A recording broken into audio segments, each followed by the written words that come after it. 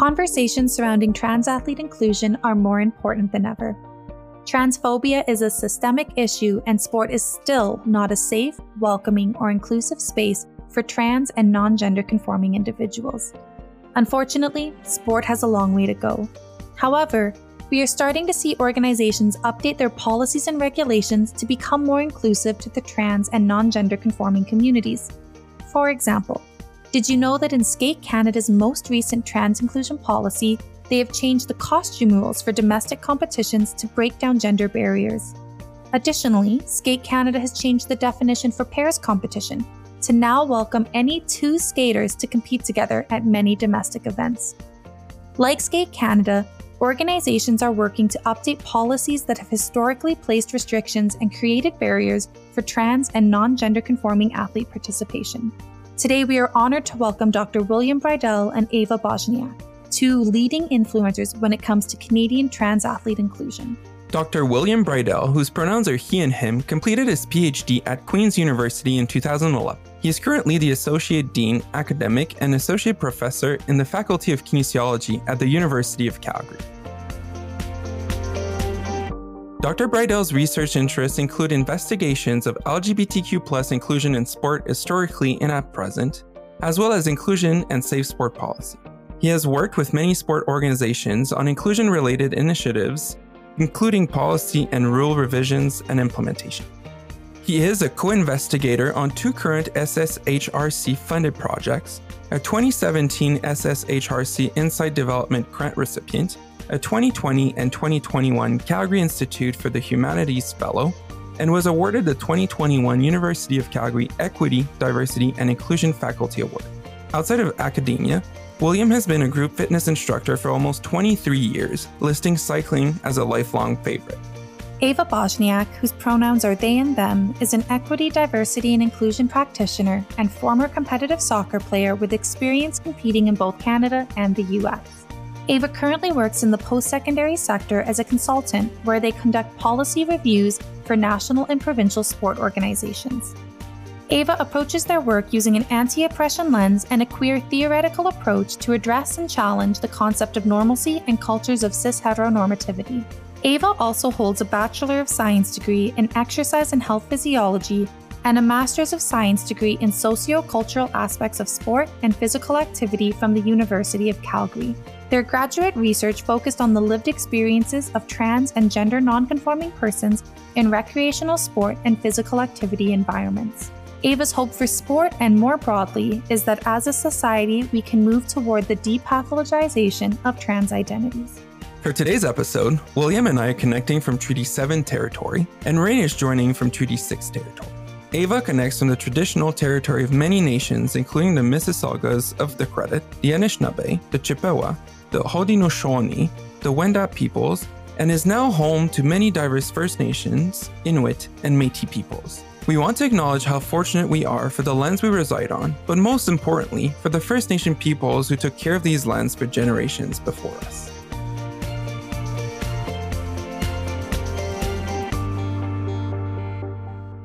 Hi, William and Eva. We are so excited to welcome you to Sporting Change today. Matt and I have really been looking forward to our conversation today, and we know we're going to dive into some really important issues. William, I'm going to kind of put you on the hot seat first. We'd love for you to kind of introduce yourself to our listeners and give them a little bit about your background in education and kind of what your different fields of study have been. Thanks so much for having me, Matt and Rain, and I'm super excited to be here with Eva. So I am currently an associate professor and associate dean academic in the Faculty of Kinesiology at the University of Calgary. I've been at the university for about 8.5 years. Very broadly speaking, my teaching and my research is in the area of socio-cultural studies of sport, physical activity, and the body. And for the last several years, my primary focus has been around inclusive sport, with a particular focus on LGBTQI2S plus inclusion in figure skating, but other sports as well. But the reason that I have personally primarily focused on skating is because that's the sport that I grew up in. I was a competitive figure skater I think I strapped on skates for the first time when I was 4 and fell in love with it immediately. But it certainly was not an easy journey because I grew up in the 70s and 80s in a small town in Ontario, which was very hockey focused. And, of course, the narrative is that Canadian boys are supposed to play ice hockey, and I chose not to. So I was bullied quite badly outside the context of skating. And so skating became this sort of complicated thing in my life that I loved so much, but that also was a real source of difficulty. I started coming out as gay when I was 16 within the sport first, and then gradually, family and then other parts of my life. And even that didn't go super well. There was a real culture of silence around sexuality, sexual orientation in figure skating, a real denial about the existence of gay men in the sport. And I would say, from my research, almost a denial still today of, gay, lesbian, and queer women in the sport, even though more have started to come out publicly in Canada and the United States and elsewhere in the last few years, which is amazing. But yeah, so I've really remained passionate about the sport of skating, but also recognized that there was, some real need for change. Had a good opportunity to collaborate with some folks at the National Sport Organization, Skate Canada, and thankfully got some funding from the Social Sciences Humanities Research Council as well for the research. And I think I'm really proud of what we accomplished. We did manage to have some input on rule changes and policy implementation. So the sport looks a little bit different than it did when the research began. Wow. Well, thank you so much, William, for sharing with that and for kind of letting us get to know a little bit of your journey better. And as you were speaking, all these questions are coming to my mind about that work a little bit. And I'll put a little bit of a pin in that for now as I pass things over to Eva to introduce theirself to the group as well.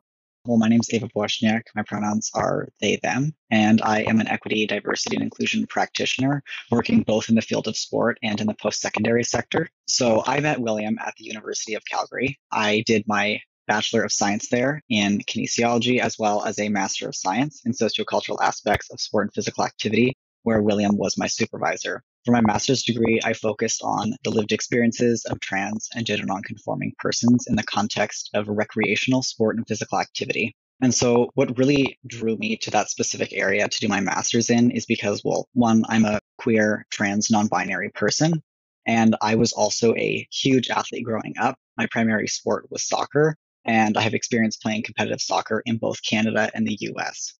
I unfortunately stopped playing soccer when I started university because I knew that I was queer and I did not necessarily feel comfortable in that environment. And I constantly kept feeling like people were always looking at me and everyone knew my secret. And so I stopped playing. To this day, I still don't play. And I would say the huge part of that is because I am trans and I'm non-binary, and really no team exists that matches my gender. And I am inherently a very competitive person. And so I find that sometimes co-ed recreational leagues where I would be able to play technically, I don't necessarily feel like I would be able to play to the extent that I want to and be able to derive the same enjoyment out of sport that I used to. And so this is really why I became an equity, diversity, and inclusion practitioner, because I really want to help make both sport and just everyday life more inclusive and more accepting of other people, where people feel like they can show up and be their authentic selves, because I know what it feels like to not be able to show up as your authentic self, and it sucks. And I really want to be able to change that so we can move forward and that people can feel just more included. Thank you both for sharing what has kind of sparked that fire in you to work in this area. I'll kind of shift the gears that Matt and I had originally laid out here, but what barriers are there right now, Eva, kind of to bounce off or to echo what you said, that prevent individuals in sport from being their authentic selves? I would say that the barriers for trans people participating in sport are both written and unwritten. And so when I mean written, I mean kind of ingrained in the policies and procedures of various sport organizations. So a lot of the time, in terms of policies, some sporting organizations will have trans inclusion policies, but then they won't necessarily really be inclusive. So the term inclusive is not necessarily an accurate term to describe those policies. A lot of the times they will make trans people prove their gender. They will make trans people prove that they have undergone certain types of hormone therapy, that their hormones, and namely testosterone, are below a specific level. and it will sometimes even force trans people to prove that they have gotten certain surgeries. These policies also oftentimes rarely mention non-binary, gender nonconforming, or gender diverse people.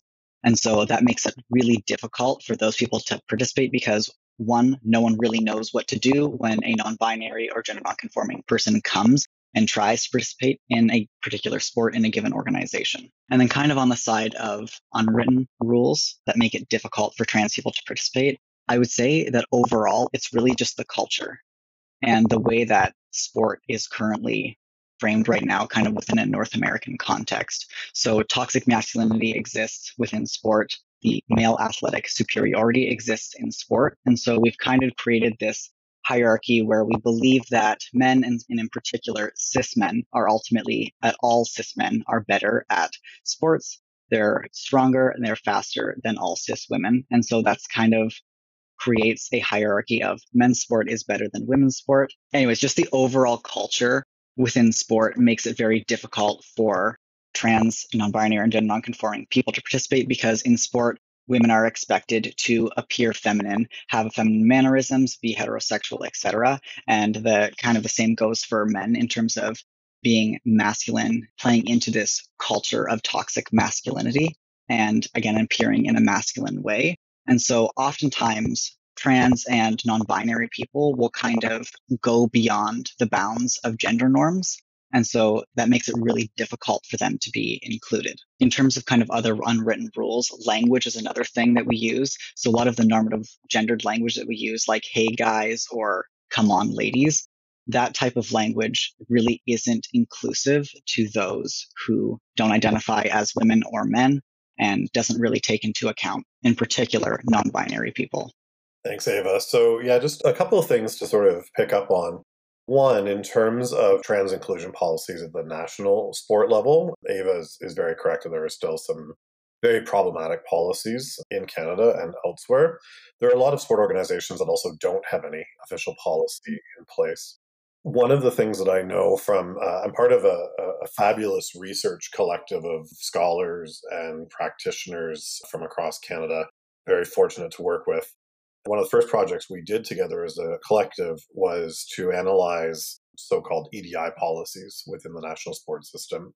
Among the things that we discovered, one of them was that organizations that have trans inclusion policies, and in some cases very good trans inclusion policies, they're actionable, they rely on self-identification, but the rules then that follow underneath that, so the actual rules that govern the sport, are still very gendered. The best example probably is a sport organization that has a fairly progressive, so-called progressive trans inclusion policy, but then has a gender equity policy that is built around the binary ideas of women and men. The other examples that I can give, and this is actually something that we did within Skate Canada, was recognizing that the trans inclusion policy had to trickle down, so to speak, was to make changes to rules that did have gendered language. So we got rid of things like he/she in the rule book and changed to they. We looked at rules that actually were gendered, that broke categories, say, into boys and girls that didn't need to. We changed the costume rule in skating, which used to be men had to wear something and women had to wear something. It now is just a statement for everybody in domestic events. And a couple other examples in the recreation and development stream, definitions of partnerships was changed, where it used to be a partnership for pairs or ice dancing had to be a boy and a girl or a man and a woman. It's now two skaters comprise a partnership. Could you explain a little bit what the difference between gender identity, sexuality, what it means to be trans, like what are all the differences and nuances between those? So when we talk about sexual orientation, we're talking about attraction generally. So attraction to somebody else based on physical attraction, emotional attraction, romantic attraction, intellectual attraction. The identities that we connect with sexual orientation are typically lesbian, gay, bisexual, queer, pansexual, sapiosexual, so on and so forth. Sexual orientation is different, but not disconnected from gender identity and gender expression. Gender identity, as William said, is not the same as sexuality, and gender identity and gender expression are also very different from each other, even though sometimes they do get kind of presented as the same thing. So gender identity is really just someone's internal sense of self, and more so their internal sense of gender, whether that be man, woman, non-binary, genderqueer, two-spirit, etc. Whereas gender expression is really just how someone presents themselves. So that can include the way that they have their hair cut, the way their hair is colored, their mannerisms, whether or not they choose to paint their nails, their voice as well. And so I think it's really just important.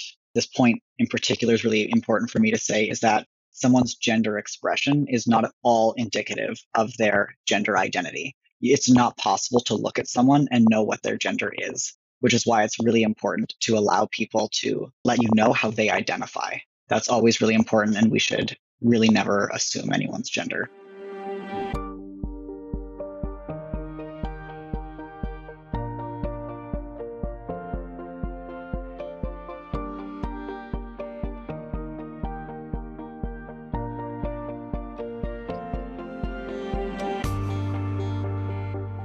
I think it's really interesting, kind of sport in so many ways has been structured with female rules, male rules. And female teams have to kind of follow these rules or these limitations. And then it's also the same even on, say, the men's side. And maybe just to kind of give a couple examples, gymnastics, male athletes compete in completely different, or not completely different, but more different apparatuses than female gymnasts do. And then there's a decathlon for men and there's a heptathlon for women. And so in so many ways, our sport culture has created these boxes. And William and Eva, if I'm kind of hearing correctly, lots of your work or your research is around maybe these boxes need to get opened up and kind of flattened and get out of the way. Yeah, absolutely. And I think there's a couple of things. I'll try to not go on too long because this is something that I'm super nerdy about. The history sort of modern sport and this lingering impact of, a space that was literally created for boys and men, and a very particular kind of boy and man, like white, middle upper class, heterosexual. These were not spaces that were created for girls and women. They were not created for queer folks. They were not created for indigenous folks, working class folks, racialized folks. And so anybody who isn't a white, cisgender, straight man has really had to fight to be included in these spaces or create their own spaces, which really was something that came up in Eva's research. One of the challenges that I see is that when we talk about sport and we talk about organizing it differently, we lump all sports together and we lump all levels of sport together. And we think that the way that sport is organized at the international level has to be the way that it's organized for 5 and 6-year-olds. And that certainly is not the case. And so to me, I would love to see, and I think it's starting to happen a little bit, shifts in thinking, shifts in policy, shifts in practice happening in grassroots sports and happening in more recreational sport settings, rather than relying on the International Olympic Committee, which, let's be honest, is not progressive in any way and never has been. Rather than relying on that organization to make change and have it trickle down, let's start making fundamental change at grassroots and recreational levels and then have that trickle up. I think more often than not, we see this top-down approach to changes in sport. And William, you're speaking about, let's totally flip that. Let's change it around. Let's start making those changes at these grassroots community levels. And Eva, I'd love to kind of ask you, what changes have we seen maybe at some of these lower levels? And maybe we haven't seen changes. I mean, I don't know all of the specifics, but from my experiences is that really co-ed or gender integrated sporting environments really only exist when kids are very little. And sometimes around the ages of probably around 6 to 8 in my experience is that's when we start separating kids into boys teams and girls teams. And I really think that having this happen at such a recreational grassroots level when kids are young, it really just starts to ingrain in their minds that, oh, boys are different from girls and we can't have them work together because girls are going to get hurt. Their bodies are just too fundamentally different to be able to participate with each other. Grassroots level sport, and especially for kids who are quite young, and I would say under 10, teams are co-ed, but I would say for the large part, they are not. kids are still separated into boys and girls teams. Really, what I think we need to start doing is not separating kids based on gender or based on perceived gender. This teaches kids that boys and girls are separate, they're distinct and different, and that for some reason, girls and boys should always be separated, and sports are not meant to be played together. And I think that that's not really a great message to be giving to kids. There's really not many major physiological differences between people who have been assigned male at birth and people who have been assigned female at birth at such a young age. Puberty has not started for most of these people, and so there really aren't any physical differences.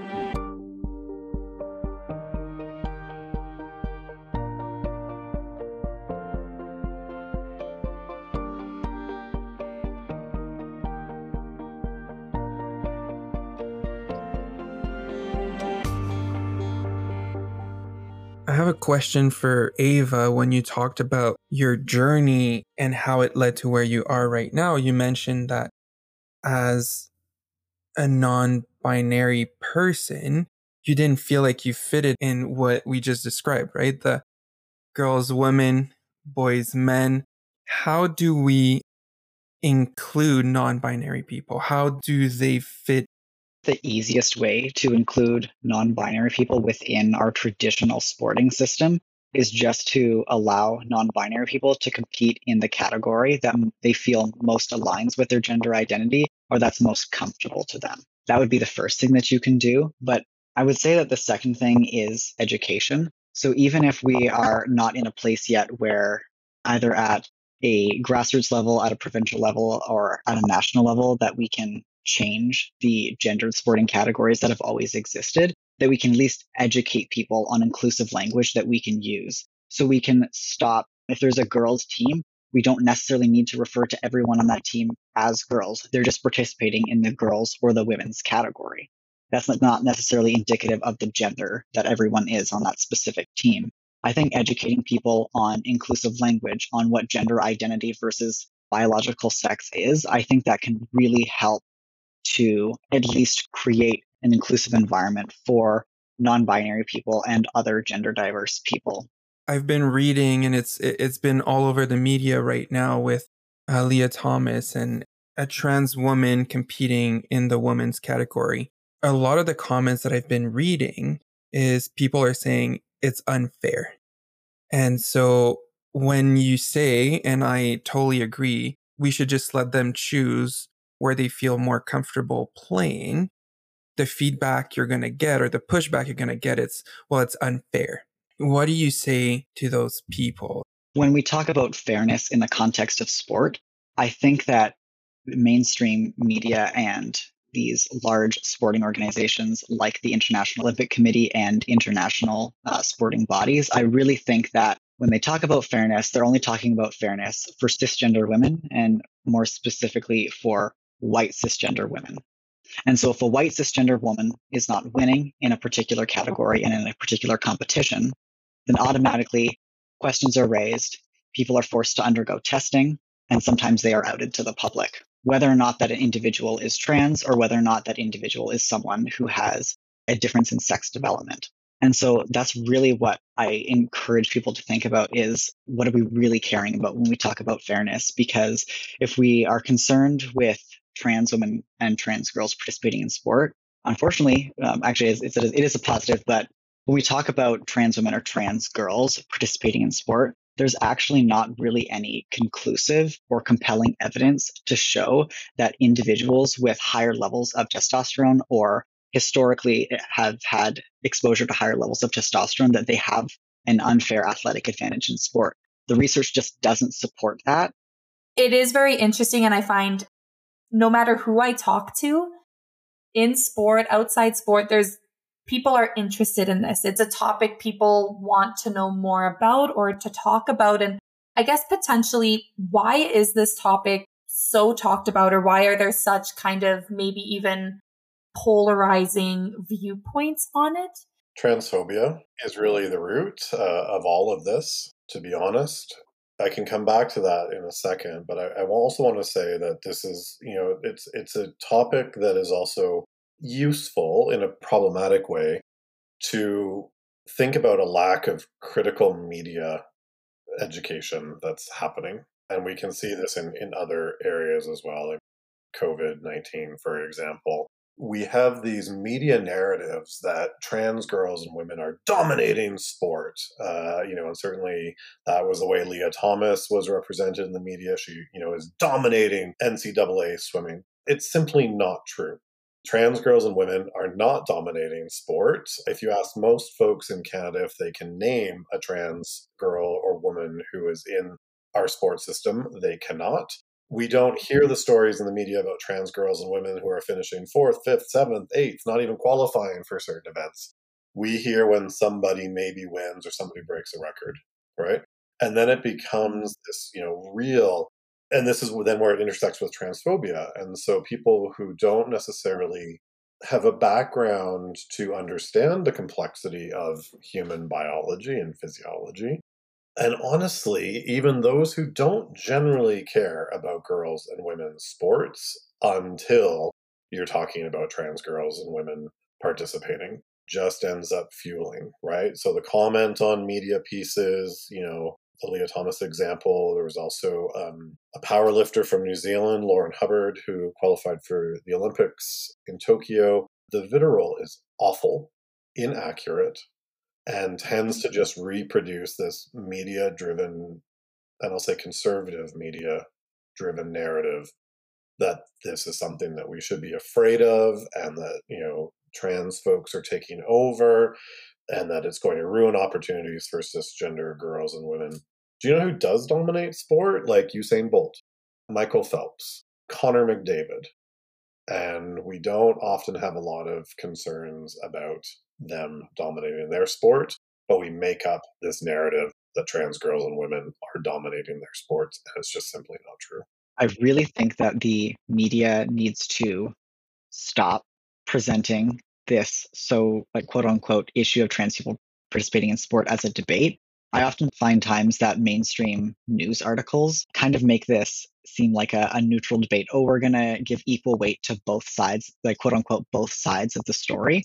In reality, there are not kind of two sides of the story. It's just discrimination and people getting hurt versus people being kind of allowed to live as their true, authentic selves. And I kind of have a personal experience with that.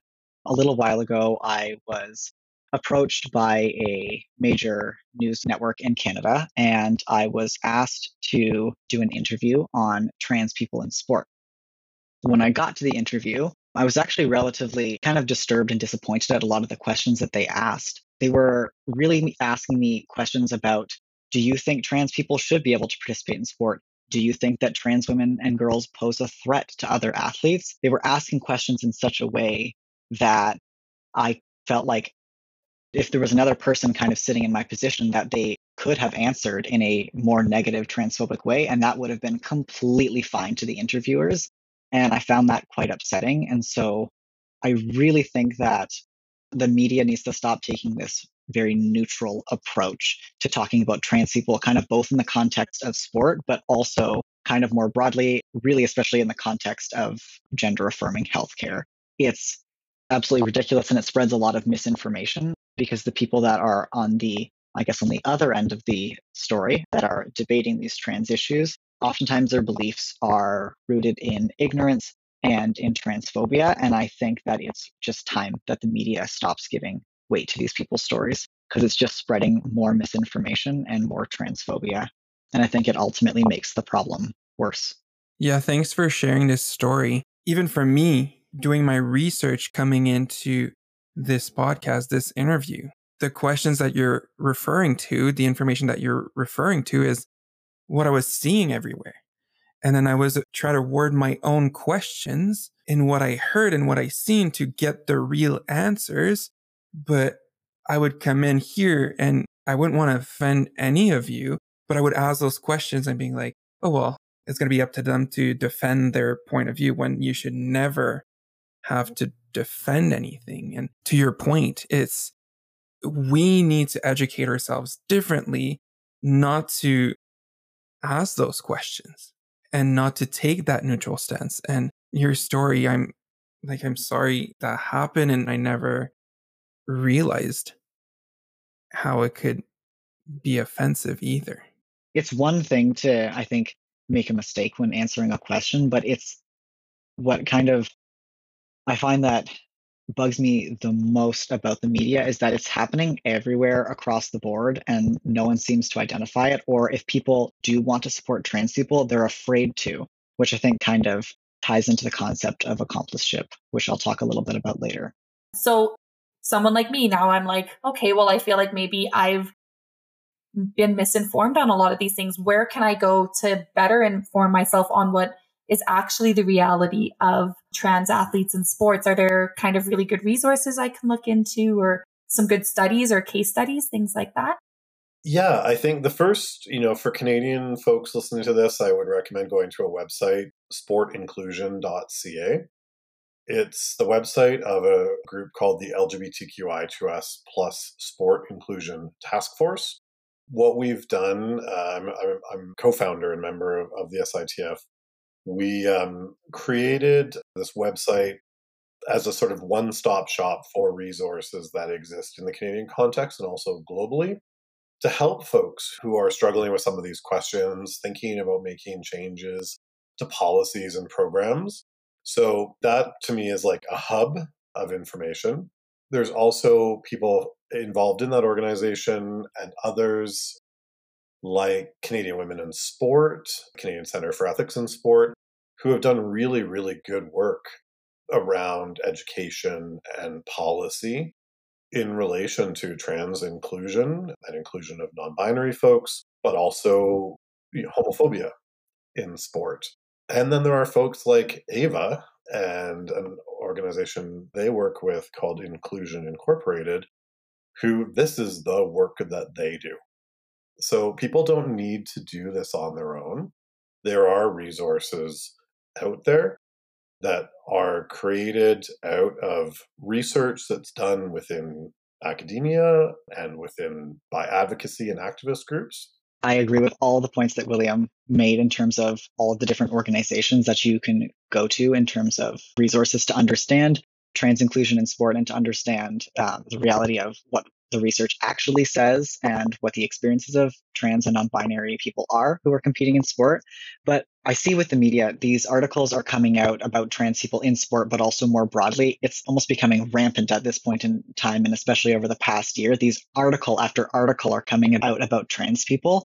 And so sometimes research doesn't necessarily keep up with the pace that these articles are essentially being spit out at. I would really encourage people to look at writing and at news articles by queer and trans people. Those people will be able to tell you how they feel about these issues because the media is talking about people like them, about queer and trans people like them. And so I think it's really important to get the perspective of people who also have those identities and those lived experiences and those people who can relate. And that I think will help give you a better understanding of what's actually happening. Because I think a lot of the time trans people are talked about in a very pathologizing way, and we really just tend to focus on trans people's bodies and what they can and cannot do and what they should and should not do.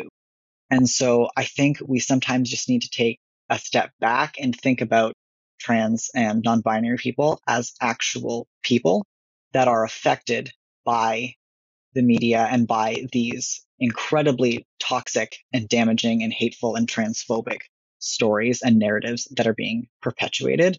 And just really maybe learn to gain some empathy. And I think that education and taking some time to educate yourself, and especially educate yourself from people who are queer and trans and non-binary, I think that'll really help people maybe gain a bit of a better understanding and potentially be a little bit more empathetic and have them maybe think a little bit when the next time they are asked to potentially debate whether or not trans people should be allowed to compete in sport. Just building on Ava's comment there, I think one thing that I didn't mention is social media. Like following exactly what Ava just said, following trans and non-binary folks on your socials is a great way to gain insights into their experiences. It's not always going to be about participation in sport, but that's, I think, really important because their socials humanize these folks, which the media generally is not doing.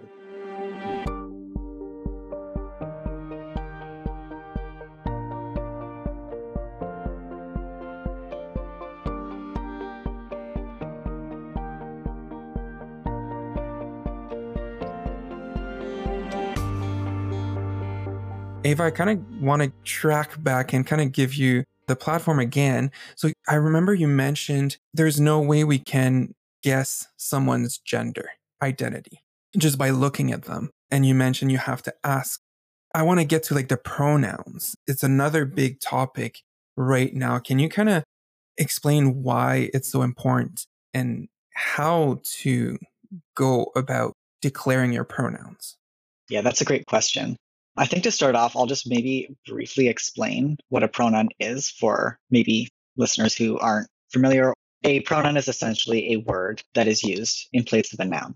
So oftentimes when we think of gender and pronouns, we think of the pronouns she, her, he, him, they, them, zer. Obviously, you can ask people what their pronouns are, but I would say the first thing that you can do is start to create a safer environment so that other people also feel comfortable to share their pronouns. So when you introduce yourself, you can also share your pronouns. So for example, when I go to give a presentation to a group of people, I introduce myself. I say, hi, my name is Eva. My pronouns are they, them.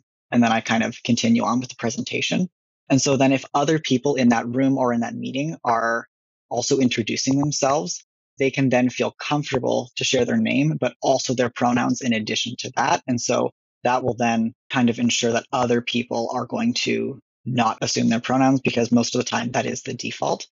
And so in addition to kind of sharing your pronouns when you meet someone or in a meeting, you can also put your pronouns in your email signature and on your name tag if you work in a particular workplace that allows for something like that. Really, at the end of the day, if you don't know someone's pronouns, you can ask them. If someone doesn't want to share their pronouns with you, don't necessarily feel bad about that. They're not required to share that information with you.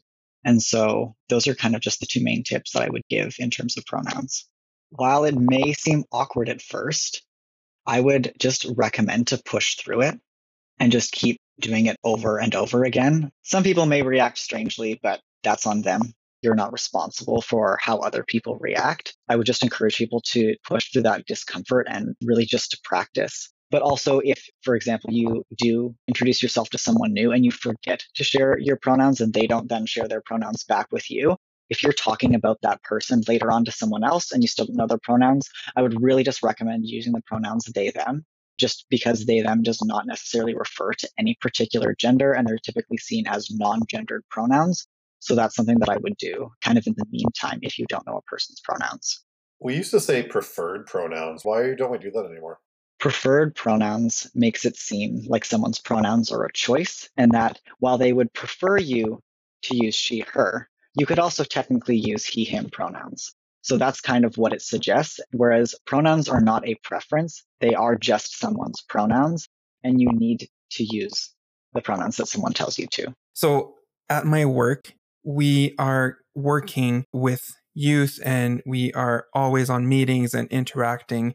And so we made it not technically mandatory, but pretty much mandatory to have your pronouns on your Zoom, Matt, he, him, right? To create that safe environment. I know, and I'll give an example. It might sound silly, but if you were to say to me, Matt, you have to write your name and then in brackets next to it, just declare your sexuality.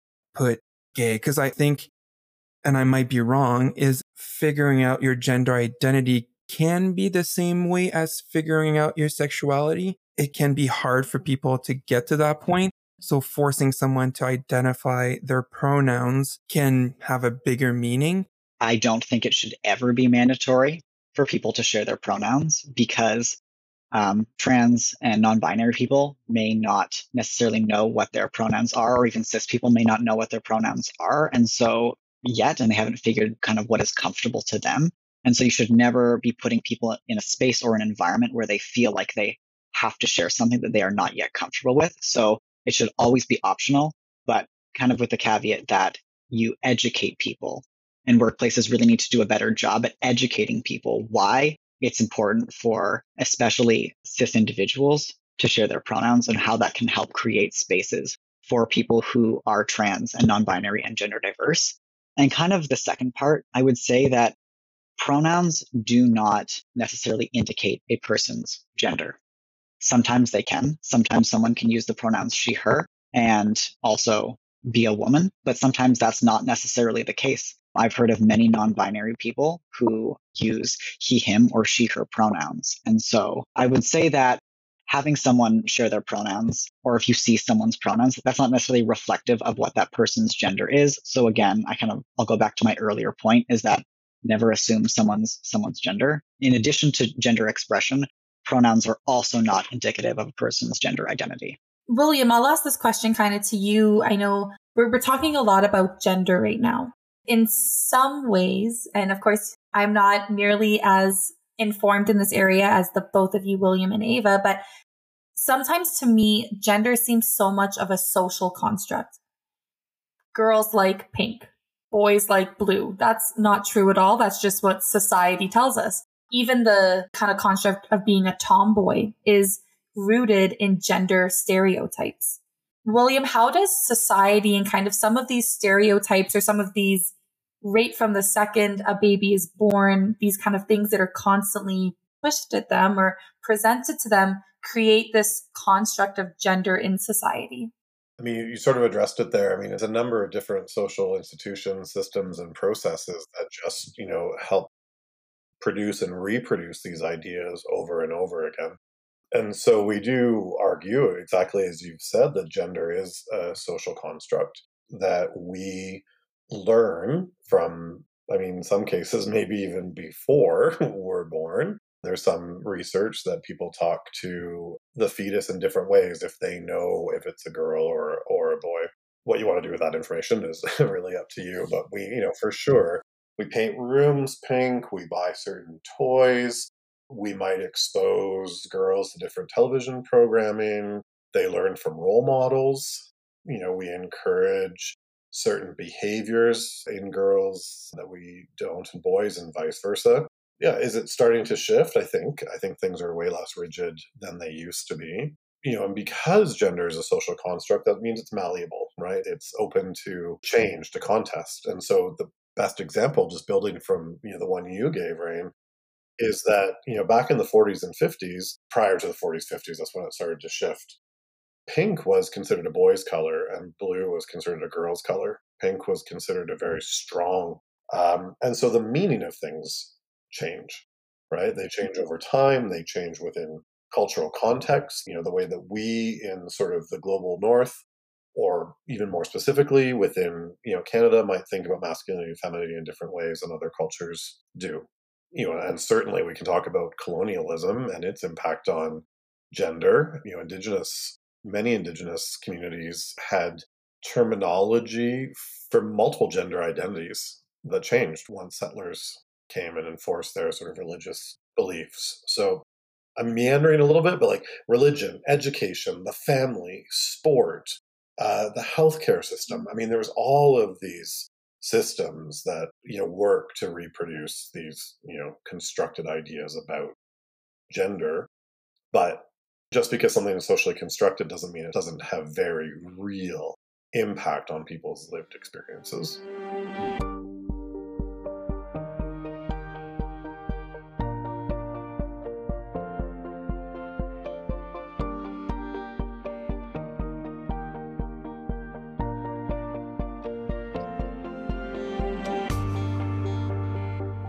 So Ava, I have a question. I think it's great that a lot of clubs are now starting to ask athletes their pronouns in registration. That's such a great action for clubs to do. And if that's something your club doesn't do, I would totally encourage people to consider it. Or maybe perhaps clubs are even going in and revising their code of conduct to be more inclusive with the language. These are great steps. But my question to you is, sometimes it's great when a club makes these first steps, but then perhaps throughout the season, some of their policies at their club or their actions or different things that come up through the season maybe don't fall in line with respecting those pronouns or that information that someone gives. So what advice do you kind of give if you're going to ask someone your pronouns to make sure that you're respecting it and then carrying out that action? If sporting organizations are asking someone for their pronouns, they first need to make sure that all of their policies are reflective of that, kind of in terms of using inclusive language and kind of things like that. Again, you talked about kind of the code of conduct and revising that. But I think, again, as we mentioned several times through this podcast, is education. So their policies also need to very clearly outline who is receiving education, kind of in terms of gender identity, gender expression, sexual orientation, kind of broad range equity, diversity, and inclusion training. Who is receiving that training? And in particular, are senior people in positions of power like coaches and trainers and managers, are they receiving that training? How often they're receiving that training? Who is going to be presenting that training?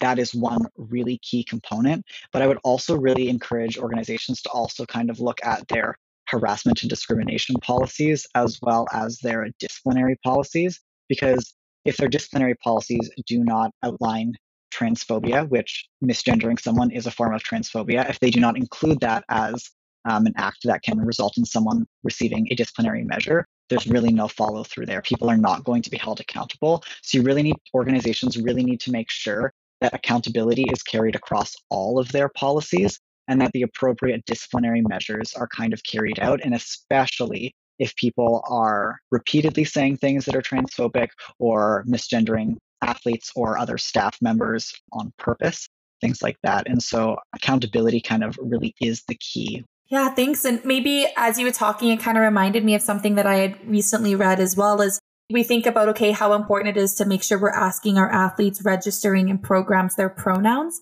I think something that maybe we then kind of forget is we should avoid asking mother's name, father's name. You're assuming that that's the makeup of their parents. Guardian 1, guardian 2. It's another kind of simple shift that takes no time on a registration to adjust. I had read that and you sparked my mind about that. And I really wanted to quickly add in that little tidbit that I had picked up through some reading as well. If I can just quickly add something too about the day-to-day environment that individuals can, help to reinforce the importance of pronouns and creating a space that's safe for all genders, is to make sure when you're addressing a group, for example, that you're using inclusive terminology like everyone, y'all, folks, because a lot of the time the fallback is, hey guys, what's going on today? How are you doing, guys?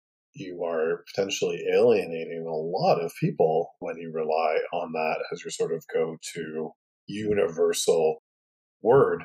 And people argue me about this all the time, and they're like, guys is gender neutral. There's even a book that's written about how like guys became the sort of gender neutral term. And the two things that I'll say, the one is a bit more of an academic response, I suppose, is that why is it when we have a universal term that it always is the masculine version of something, because it's guys and gals, right? And so guys became the universal to encompass everybody. And so then you connect that to, patriarchy and patriarchal norms, et cetera, et cetera. And maybe the less academic response that I'll use to people is like, if guys is truly gender neutral, ask a heterosexual man how many guys he has slept with, and it automatically becomes not gender neutral. I like that answer.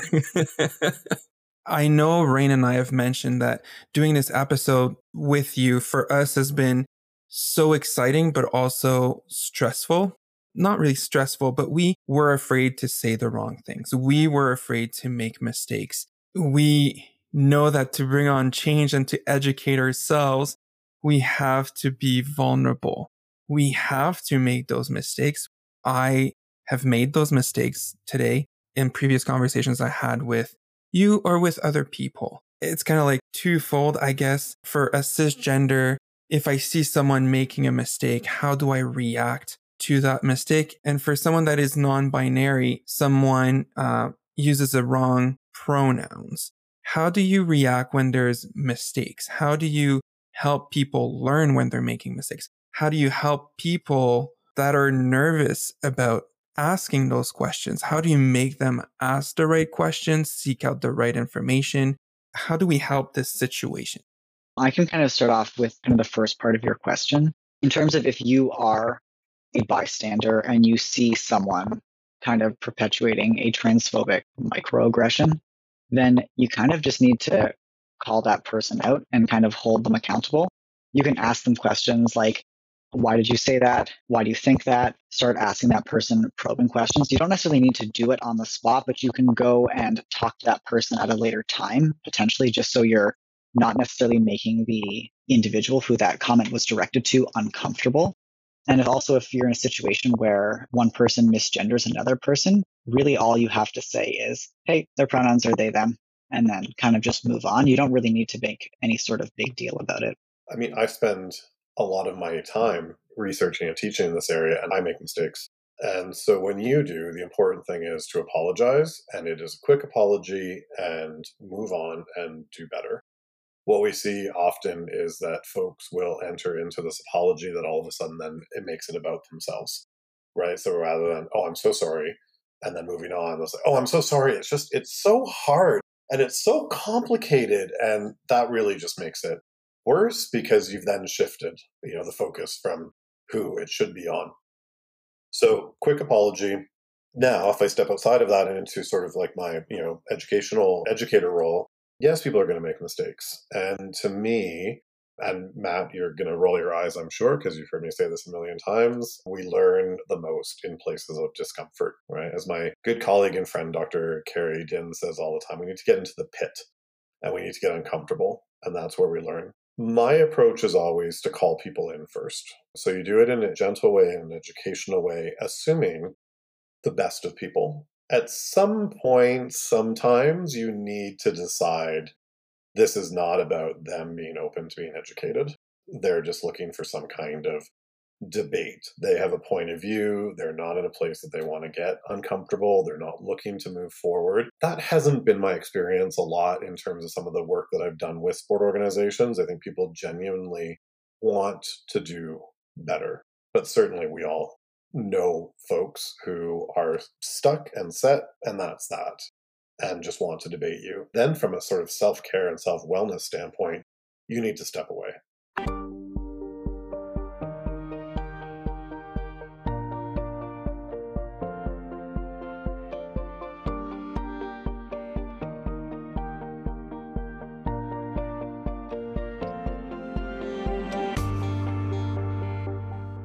The podcast question we always conclude with is listeners who turn this podcast off and move on with their day, or at the end of this podcast, what can our listeners leave saying, this is something I should start doing, this is something I should stop doing, and this is something I need to continue to do to better support trans and queer athletes in sport? And maybe, Eva, I'll kind of ask you that question specifically in a recreational grassroots introductory kind of perspective. And maybe, William, you can then answer from looking more at some of these high performance areas, how we can start, stop, and continue to better support this community.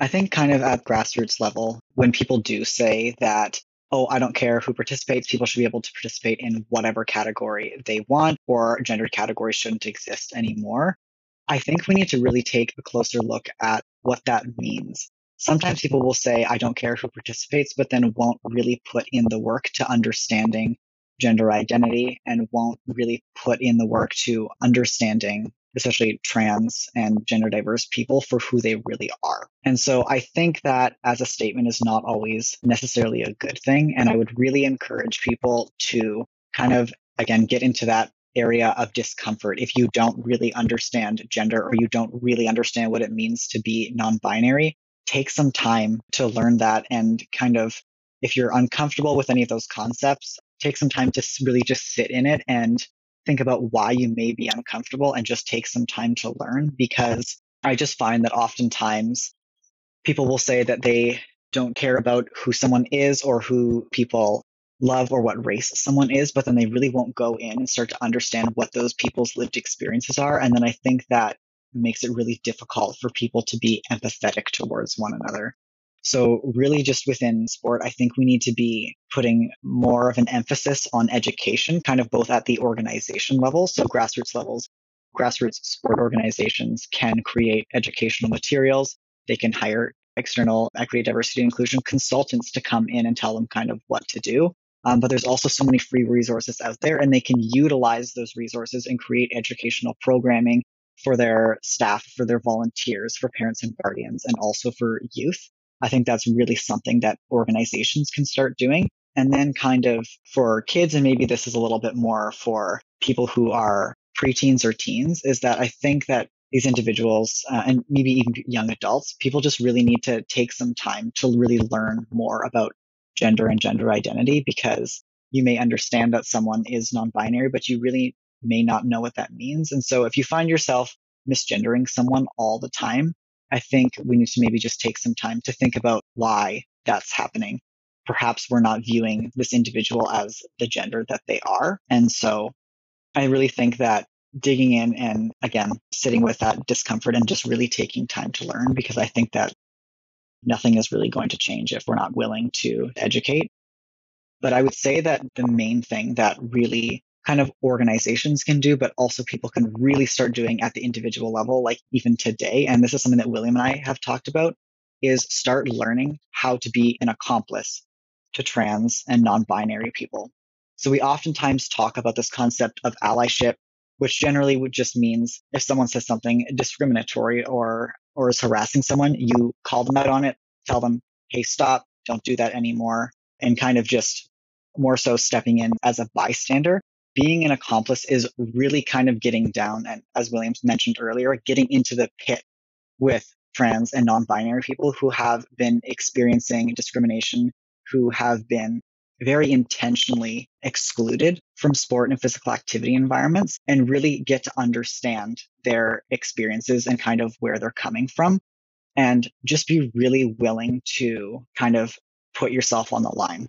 So step one, I would encourage people to think about the privileges that they hold. We all have different privileges and we all experience privilege in different ways. It's not necessarily a bad thing, and we can't get rid of the privilege that we have. But what really matters is what we do with it. And so once you've kind of taken a look at your privilege and see where you stand, I think that you really need to be able to use that privilege for good. So if trans and non-binary people are being systematically excluded from a particular sport organization that you are involved with, you need to be willing to stand with those people, even if you are an athlete and that might potentially cause you to lose your captain position on your team or lose your position on the starting lineup when you're playing games. You have to be willing to do that or nothing is going to change. And so people really need to be willing to kind of put themselves on the line because they have the privilege to be able to do that, because maybe something bad won't happen to them. Odds are that something bad will happen to that trans or non-binary person. And so you really just have to be willing to kind of put yourself out there and be willing to risk it. That's really what I would say. That was so powerful. Yeah, and William, if we can kind of ask you that same question about what we can all start, stop, and continue for our non-binary and trans individuals that are in athletics. I'll start with the continue. And I'll say people need to continue being passionate about the sports that they're involved in. There's a reason, Rain and Matt, you are involved in the sport the way that you are and that you're doing this podcast. There's a reason why the folks who come to some of the workshops that I've done are in the room. It's because they're passionate, right? As whether they're coaches, whether they're officials, whether they're sport leaders, they're passionate. Continue to be passionate about your sport. Absolutely. I think, sometimes students in my classes look at me and go, why are you doing sport? You hate it so much. And I don't. I hate that sport isn't living up to its potential in terms of creating community, in terms of doing the social justice kind of work that I think that it can do. I think similar to Eva's point, they need to stop denying that inequity exists. Inequity is a fact. We know this from quantitative research, from qualitative research. We know it from stories that folks from equity denied groups have been telling us for decades and decades. So people need to stop denying that inequity exists and accept that as a fact. And then I had written down immediately, they need to start being accomplices, being brave. I would say the work that's happened to make changes within sort of quote unquote elite sport, in the same way that it falls on the shoulders of members of equity denied groups, that same thing is true of any kind of social change, right? The civil rights movement, women's rights movements, sexual liberation, HIV and AIDS activism. People from equity denied groups have been doing this hard emotional and physical and intellectual labor for a long time. And in sport, for trans and non-binary folks, for example, and here I'm going to reference a terrific doctoral dissertation that I got to read by Mustafa Karasam at the University of Calgary. We have a long history of trans rights sport activists in Canada, people like Veronica Ivy, Kristen Worley, and Michelle Dumaresque.